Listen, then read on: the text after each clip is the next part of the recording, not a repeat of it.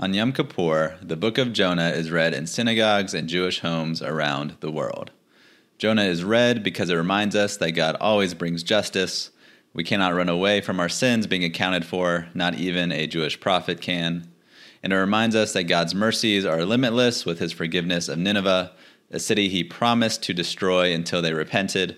If we repent wholeheartedly, God will forgive us no matter how egregious our past sins are. When I was taking an introductory biblical Hebrew course in graduate school, I wrote a short paper comparing Jonah 1:1-6 with Matthew 8, where Yeshua, which is Jesus, is at sea with his disciples and he calms the storm. In this paper, I argue that Matthew is doing a spin-off of the story of Jonah in order to portray Yeshua as the Messiah. Matthew is priming his readers for when Yeshua shares the ultimate sign of his messiahship with the Pharisees, the sign of Jonah, his resurrection. In Matthew 12:39-41, Yeshua says, "Then some of the scribes and Pharisees answered him, saying, 'Teacher, we wish to see a sign from you.' But he answered them, 'An evil and adulterous generation seeks for a sign, but no sign will be given to it except the sign of the prophet Jonah. For just as Jonah was 3 days and 3 nights in the belly of the great fish, so will the Son of Man be 3 days and 3 nights in the heart of the earth. The men of Nineveh will rise up at the judgment with this generation and condemn it, for they repented at the preaching of Noah, and behold, something greater than Jonah is here.'" I think Matthew foreshadows this conversation in Matthew 12 when he shares of Yeshua calming the storm in Matthew 8, which plays on the story of Jonah to show that a prophet greater than Jonah is here, the Messiah. I'll first read Jonah 1:1-6, and then read Matthew 8. The translation of Jonah 1:1-6 is my own. If you are curious to see the justification for my translation, you can find it in the description. Jonah 1:1-6 says, "And the word of the Lord came to Jonah, the son of Amittai, saying, 'Get up, and go to the great city of Nineveh, and cry out against it, for their wickedness has come up before me.' But Jonah got up to flee to Tarshish from the presence of the Lord, and he went down to Joppa and found a ship going to Tarshish, and he paid his fare and went down into it to go with them to Tarshish, away from the presence of the Lord. And the Lord hurled a great wind on the sea, and there was a great storm on the sea, and the ship was at risk to break into pieces. And the sailors were afraid, and each man cried out to his God, and they threw the cargo that was in the ship into the sea to lighten the load from upon them. And Jonah went down to the innermost parts of the ship, and he laid down and fell into a deep sleep. And the captain came to him and said to him, 'What are you doing sleeping? Get up, call on your God. Perhaps your God will give a thought to us so that we do not perish.'" Raymond Person notes that the book of Jonah uses many rhetorical and literary maneuvers, quote, to satirize Jonah as a prophet who in many ways is the reversal of what would be expected of a true prophet, unquote. One of the reasons Person thinks the author of Jonah is satirizing the prophet Jonah is the wordplay present in Jonah 1, which can be easily missed when reading English translations, and it is illuminated when reading the Hebrew. In Jonah 1:1, God's first command to Jonah is kum lech, which I think is best translated as get up and go. The Lord proceeds to command Jonah to get up and go to Nineveh and preach repentance there. From here, satirical humor ensues.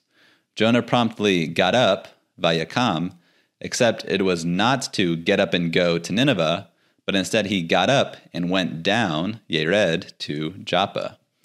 There he found a pagan crew headed for Tarshish and went down, yered, into the ship. God then hurled a great wind to cause a storm, and instead of helping the sailors lighten the ship, Jonah went down, yerad, into the innermost parts of the ship and lay down to sleep. The movement away from God in Jonah is purposeful and ironic. The repeated use of yerad culminates and is punctuated by Jonah falling into a deep sleep, yeradam. Then the captain of the ship barges in and calls Jonah to get up, kum, and asks Jonah to call on his God to spare the ship. Person notes, Jonah's actions and words make him look ridiculous, and the narrator selects and arranges material to emphasize his ridiculousness. Jonah's refusal to go up to Nineveh leads him to go down, until eventually the Lord casts him down into the heart of the seas. Jonah's cowardice is consistently contrasted with the piety of the pagan crew who call on their gods, perform sacrifices, and repent for killing an innocent man. From the beginning of the book, Jonah is consistently poked at as a prophet whose character is put to shame by pagans. Jonah 1:1-6 has caused me to wonder if Matthew primes his audience for the sign of Jonah as Yeshua's ultimate messianic sign when he describes Yeshua calming the storm in Matthew 8:23-27. This is what it says. And when he got into the boat, his disciples followed him. And behold, there arose a great storm on the sea, so that the boat was being swamped by the waves, but he was asleep. And they went and woke him, saying, Save us, Lord, we are perishing. And he said to them, Why are you afraid, O you of little faith? Then he rose and rebuked the winds and the sea, and there was a great calm. And the men marveled, saying, What sort of man is this, that even winds and sea obey him? This scene reminds me of Jonah 1:1-6 in several ways. A prophet and a group of men are out at sea during a great storm. The prophet is sleeping during the storm.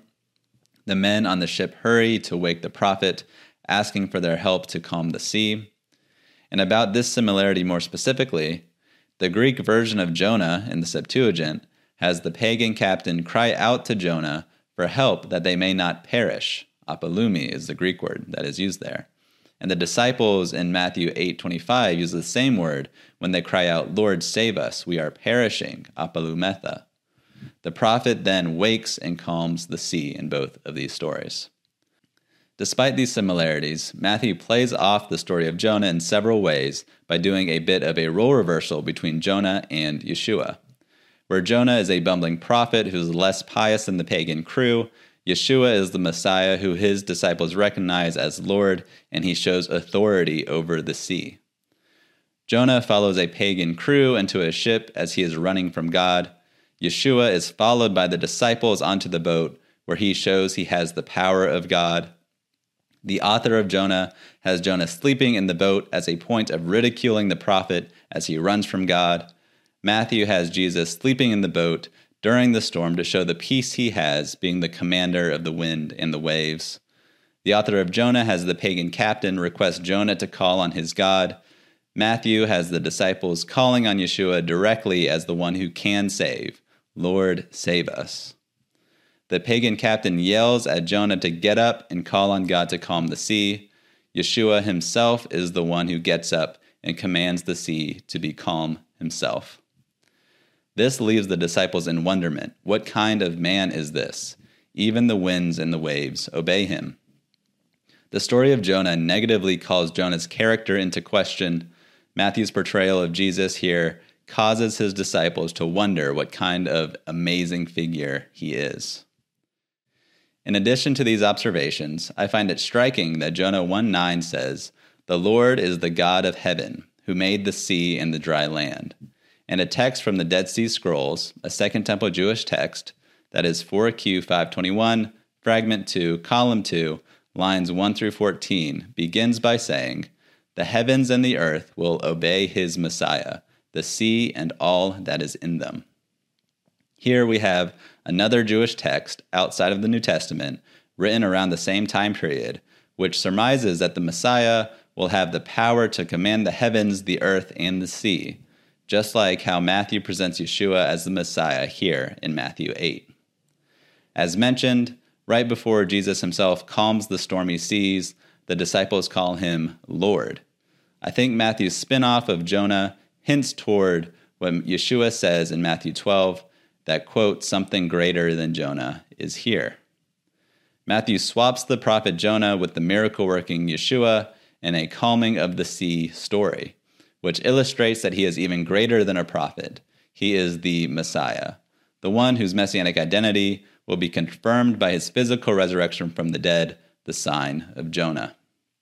Unlike Jonah, who after spending 3 days and 3 nights in the belly of the fish, before God rescued him from death, went to Nineveh, preached repentance, and despaired when God spared the Ninevites, even asking God to take his life again.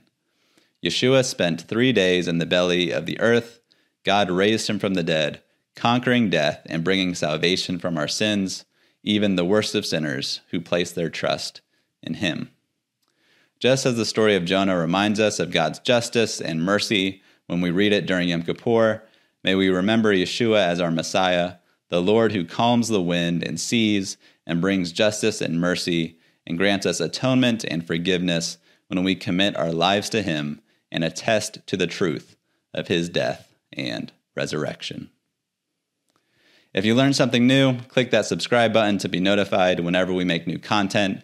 You can follow us on Instagram and Facebook at 2 Messianic Jews, that's with the number 2. And you can get access to content early and hear more from us if you support us on Subscribestar. All the links are in the description. See you next time.